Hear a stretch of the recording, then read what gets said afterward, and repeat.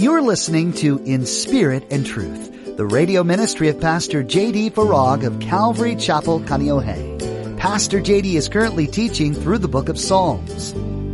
Easy to sing praise to the Lord on the other side of the Red Sea. But then verse 13, they soon forgot his works. How soon? Oh, very soon. Yeah, very soon. I mean, we're talking maybe within a few days after the whole Red Sea thing. They completely forgot.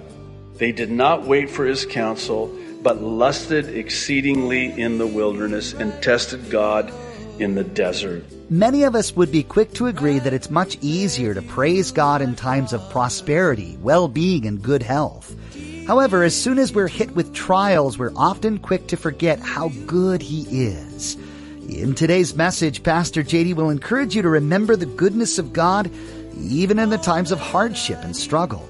Now, be sure to stay with us after today's message to hear how you can get your own copy of today's broadcast. Subscribe to the In Spirit and Truth podcast or download the In Spirit and Truth iPhone or Android mobile app. Now here's Pastor J.D. in the book of Psalms chapter 106 with today's edition of In Spirit and Truth. I mean, how amazing would that have been to actually walk on dry ground through the Red Sea to the other side and actually live through that, walk through that. You get to the other side and then have God just drown all of the Egyptians, every last one of them, not one of them left. They're on the other side of the Red Sea. Praise the Lord. Oh, it's easy to praise the Lord on that side of the Red Sea. You weren't doing that before God parted the Red Sea. In fact, if I'm not mistaken, if my memory serves me correctly, if I'm recollecting this correctly, you were saying things like, what? Weren't there enough graves in Egypt to kill us there? You had to bring us out here to kill us? Really? Really, God? And they're so angry with Moses, of course, they're going to take it out on the messenger. I mean, Moses, poor Moses, this is only the beginning. He hasn't seen nothing yet. And the psalmist is actually going to talk about a couple more times when the children of Israel are just so angry and murmuring, complaining. And Moses is like, stop. And so what happens? Verse 12, then they believed his words. You think? It's easy to believe on that side of the Red Sea, isn't it? And then they sang his praise. Oh yeah, I get that. Easy to sing praise to the Lord on the other side of the Red Sea. But then verse 13, they soon forgot his works. How soon? Oh, very soon. Yeah, very soon. I mean, we're talking maybe within a few days after the whole Red Sea thing. They completely forgot. They did not wait for his counsel, but lusted exceedingly in the wilderness and tested God in the desert. And he gave them their request. What request? Oh, this is when they had it with the manna. And they demanded that they can eat meat. And they're even, with their selective memories, thinking about the food that they ate in Egypt in slavery. Oh, the leeks and the onions. Oh, man. The buffet there in Egypt. And here we are in the wilderness, and all we're getting is this manna every single day. We want meat. We want flesh to eat. And God says, okay, I'll give you flesh.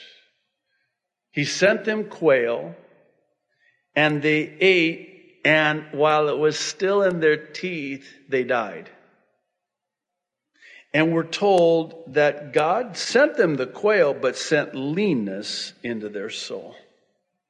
I think that is an apropos description of what the lust of the flesh is. I was reading a commentary, and it was something like this. Lust is like giving a thirsty man salt. That's what lust is. Leanness to their soul. Verse 16, this is an interesting account. We saw this in the book of Numbers. When they envied Moses in the camp and Aaron, the saint of the Lord. I'm going to have to explain this one. The earth opened up and swallowed Dathan and covered the faction of Abiram.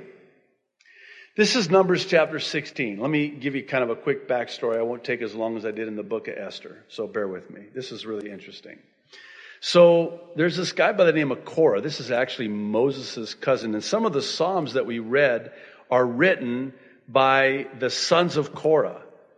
These were the priestly tribe, the tribe of Aaron, of which Moses and Aaron were, Aaron being Moses' older brother. So this Korah, one of the leaders of Israel, the cousin of Moses, gets this idea in his mind that maybe Moses is getting too big for his britches. So he confronts Moses and he says to Moses, Moses, you're not the only one that God's called. Who do you think you are? I mean, aren't we all leaders? And here's Moses, poor Moses. He never wanted this job in the first place. If I'm not mistaken, he argued with God. He pleaded with God 8 times. He tried to come up with every reason in the book that he could think of. At 80 years of age, when God appears to him in the burning bush and says, okay, Moses, I'm now going to call you to deliver your people out of slavery in Egypt. And here's Moses going, no. That was a really old prayer. Yeah, that maybe 40 years ago, God, but that ship has said, I've been here on the backside of the desert for 40 years. And all I've ever talked to are sheep. I've developed a speech impediment. I can't even talk. So God says, okay, fine. Then your older brother Aaron, he'll do all the talking. That's why throughout the Old Testament, we read, and God commanded Moses, speak to Aaron to speak to the children of Israel. Throughout the Old Testament. That's why Aaron's even in the picture. We're going to talk about Aaron in a moment here too. So Korah's like, hey, come on. Who do you think you are? Is it you alone that God has called to deliver and lead his people through the wilderness? God has called. In other words, Korah wants Moses' job. And Moses is like, you know what, dude? You can have it. But we better check with God first. Because the last time somebody ran from the calling of God, a big fish, that's a whole nother story, swallowed him up and barfed him out on the seas of the shores of Nineveh. And I'm just kind of not really interested. I've had my fill of water. The Red Sea was enough water for me for now. And then the water out of the rock. So I'm good. But let's just see what God has to say about this. Here's what we're going to do. So tomorrow morning, first thing, why don't we all meet here at the tent of the meeting, the tabernacle, and let's see what God is going to do. Who's God going to choose? Hey, if you want my job, yeah, where do I sign? So let's see who God is going to choose. Is he going to continue to use me, or is he going to use you? We'll find out. Well, first thing in the morning, they all show up at the tabernacle. And here's what God's decision is. Oh, the earth opens up and swallows them up and they all die. I think God wants to keep using Moses. Call me silly. I love how a guy kind of explained this. It's a hypothetical, of course, but it's kind of like Moses is, looking at this and actually, to his credit, he actually prays that God would be merciful and stop killing them. That's not the first time. If somebody does that to me and God opens up the earth and swallows them up, I'm like, praise the Lord. That takes care of that problem. Not Moses, not Aaron either. So, but if I'm Moses, you know what I'm thinking about that time with this rebellion, this coup now that has risen up against me and my leadership and the calling that God has in my life? God's pretty much made it clear. I would at that point call an emergency meeting and say, does anybody else want my job? Now would be the time to talk. No, I'm good. I'm very good. 250 people, if I'm not mistaken, if my memory's right, died when the earth swallowed them up. All of these people that Korah had recruited to rise up against Moses and Aaron. And the psalmist is talking about this in the context of, with the point of speaking to the rebellion of God's people after all that God had done. And they rebelled. And they still rebelled. And they still tested God. They wanted meat to eat. They rebelled against Moses and against Aaron, out of envy, by the way. It's always jealousy. So, verse 18, a fire was kindled in their company. The flame burned up the wicked. They made a calf in Horeb. And worshiped the molded image. Again, this is there when Moses is on Mount Sinai. You know the story, right? And the people are growing impatient. Moses is never coming back. So Aaron, poor Aaron, they're like, Aaron, Moses isn't coming back. He's been gone a long time. And we need a God to worship. We're in the market for a God to worship. So they really pressured him, and he finally acquiesced and gave in to them. And he takes all that gold that they got out of Egypt, and he makes this golden calf. And if it weren't in the Word of God, I would never believe it. When after the golden calf is made, Aaron has the audacity to say to the children of Israel, behold, this is the God that delivered you out of Egypt. Which is why I believe the emphasis is throughout the Old Testament. Whenever you read, I am the Lord your God, I think the emphasis is on, I am the Lord your God. Not that calf. That's not the Lord your God who delivered you out of Egypt. And so they're worshiping this golden calf. And then so here comes Moses. Uh-oh.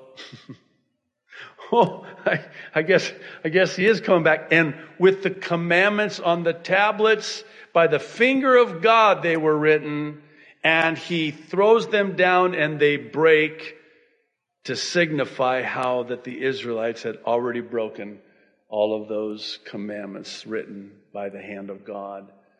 Now he comes down and he queries his older brother Aaron, Aaron, what are you doing? What's this golden calf thing? What are you doing? And then Aaron's story, again, if it weren't in the Word of God, I would never believe it. Here's what he says. Basically this. Okay, Moses, I'm so sorry. So I don't know what happened, but I had all this gold and I threw it into the fire and poof, out came this golden calf. Okay, all right. Anyway, verse 20. Thus they changed their glory into the image of an ox that eats grass. They forgot their God, their Savior, who had done great things in Egypt, wondrous works in the land of Ham, awesome things by the Red Sea. Therefore he said that he would destroy them. Had not Moses, his chosen one, stood before him in the breach to turn away his wrath, lest he destroy them. There were so many times where God just said, that's it. And he would send this fire that would just consume them. And Moses and Aaron would get on their face and plead with God, God, please stop killing your people. And then he stops and doesn't destroy them. Had not Moses, his chosen one, stood before them. Verse 24, then they despised the pleasant land. After all of this and more, much more, they did not believe his word, but complained, interesting, in their tents. Oh, in their tents? Well then, in the privacy of their tents? Yeah, but God heard every word in their tents. And did not heed the voice of the Lord. Therefore, he raised up his hand in an oath against them to overthrow them in the wilderness, to overthrow their descendants among the nations, and to scatter them in the lands. They joined themselves also to Baal of Peor, and ate sacrifices made to the dead. Thus they provoked him to anger with their deeds, and the plague broke out among them. Then Phinehas stood up and intervened, and the plague was stopped. And that was accounted to him for righteousness to all generations forevermore. They angered him also at the waters of strife, so that it went ill with Moses on account of them. Now please know, God is not excusing Moses, but is explaining the anger of Moses. So they provoked him. And it went ill with Moses on account of them, because they rebelled against his spirit, so that he spoke rashly with his lips. This is when Moses struck the rock the second time. He has just had it. You know, there's one account, I can't remember off the top of my head where it's at, but Moses and God are having this dialogue concerning the children of Israel, and they're basically both not taking ownership. They're not my people. They're your people, Moses. Moses goes, these aren't my people. They're your people. You deal with them. I'm not going to deal with them anymore. I've had it with them. I mean, they're just always complaining and rebelling and murmuring about everything after everything you've done.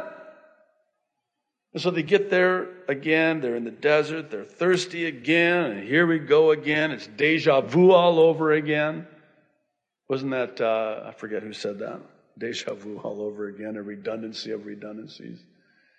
And God says, don't strike the rock. Speak to the rock and water will come out. But Moses is so angry. He's lost control of his anger. And he says, how long are we going to have to put up with you? And he takes that rod and he strikes that rock and water comes out. And then after they drink, God says, hey, Moses, come here. I told you not to strike the rock the second time. Only speak to the rock. See, again, that's the typology. That rock is Christ. Christ was only crucified one time. He's not crucified twice. Water comes out after the crucifixion. We just speak to the rock, and water, living water, comes out after he was struck one time. So it cost him the promised land. So, verse 30, where are we? Someone help me out. 35? 34, thank you. They did not destroy the peoples concerning whom the Lord had commanded them, but they mingled with the Gentiles and learned their works. They served their idols, verse 36, which became a snare to them. They even sacrificed their sons and their daughters to demons and shed innocent blood, the blood of their sons and daughters, whom they sacrificed to the idols of Canaan, and the land was polluted with blood. Thus they were defiled by their own works and played the harlot by their own deeds. This is speaking of the Molech worship. We talked about that in a recent prophecy update. This was the child sacrifice that we call today modern day abortion. They would take these children, they would sacrifice them to the god Molech and burn them alive. The Israelites did this.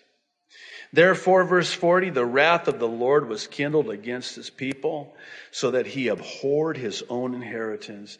And he gave them into the hand of the Gentiles, and those who hated them ruled over them. Their enemies also oppressed them, and they were brought into subjection under their hand. Many times, verse 43, this is an understatement, many times he delivered them. Countless times, you could say. But they rebelled in their counsel and were brought low for their iniquity. Nevertheless, this is but God, verse 44. He regarded their affliction when he heard their cry, and for their sake he remembered his covenant, not that he forgot, and relented according to the multitude of his mercies. That's why he's a merciful God. He also made them to be pitied by all those who carried them away captive. They actually felt sorry for the Jews. Save us, O Lord our God, verse 47, and gather us from among the Gentiles to give thanks to your holy name, to triumph in your praise. Blessed be the Lord God of Israel from everlasting to everlasting. And let all the people say, amen. And it ends the same way. I love it, I love it, I love it. Praise the Lord. What a great way to end the Bible study. But not before we make a couple of observations here. Would you agree with me that Psalm 106 can be just a little bit disturbing when you read about how God's people rebelled against God after all that God did for them? You know why it might be a little bit disturbing? Because we do this. Come on, let's be honest. Don't we do this? We forget all the wondrous works of God, all the things that God has done, all the times that God has delivered us. and we complain and we murmur and we have unbelief, again, I think we are grossly remiss when we're too hard on the Israelites. So, to me, the psalm is actually very encouraging, and I'll explain why. It speaks to the mercy of God in spite of the rebellion of God's people. All that God had done, they rebelled. After all that God had done. You know, one of the questions I asked myself, and especially when we were studying the life of David, is why do we have so much detailed information about the ugly things, the horrible things, the unthinkable things that David did, that the people of God did? You know, with David, it's almost like TMI, right? Too much information. I don't want to know how he was so cunning in his mind as he conspired on how to murder Uriah the Hittite to cover up the pregnancy of Bathsheba. That was his baby when they committed adultery. And now he's going to commit murder. I don't want to know that about my hero. This is David who slew the uncircumcised Philistine. This is David, the sweet psalmist of Israel, the shepherd boy. This is David, my hero. I don't want to know that about him. Why do I need to know that about him? Oh, because when you see how bad he was, you're going to see how good God was in spite of how bad he was. It's not about how bad David was. It's not about how bad the children of Israel were. It's about how good God always is. That's why I believe we have such graphic detail of Israel's wickedness and rebellion recorded for us in the pages of Scripture. So here's the takeaway, and we'll bring it to a close. Both Psalm 105 and Psalm 106 speak to how God is always good no matter how bad we are. It doesn't matter how bad it is or how bad we are. It can never change how good God always is, because God is a merciful God. He looks down on his people. He knows we are but dust. He knows we are fallen. He knows we are sinful. He knows our sin nature, our human nature, and he takes pity on us. And in his mercy toward us, he is so gracious and good to us. And I think that's the takeaway from these two very interesting Psalms. Thanks for taking the time to listen today to In Spirit and Truth. Pastor JD has been taking us through the book of Psalms, detailing the author's messages of hope and pain, joy and sorrow. You may have found today that you identified with the sentiments expressed in today's passage. And if that's the case, we encourage you to explore more. Dive into the Word yourself and ask God to reveal additional love and personal truth that He knows you need to hear today.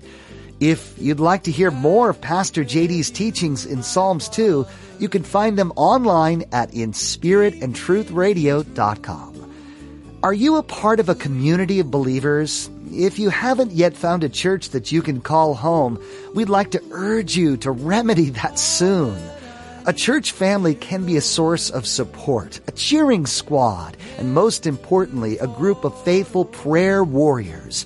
This is also a place you can give of your unique talents in support of others as well. If you're in the Kaneohe area, you have a standing invitation to be part of our family of believers. Come join Calvary Chapel Kaneohe on Sundays and Thursdays for a time of worship, fellowship, and in-depth Bible study with Pastor JD. You can find out more at our website, inspiritandtruthradio.com. There's a lot to discover at our website, including a link to our mobile app, social media pages, and Pastor JD's Mid-East Prophecy updates. That website, one more time, is inspiritandtruthradio.com. That's all we have for today. Join us next time to continue learning from the book of Psalms, right here on In Spirit and Truth.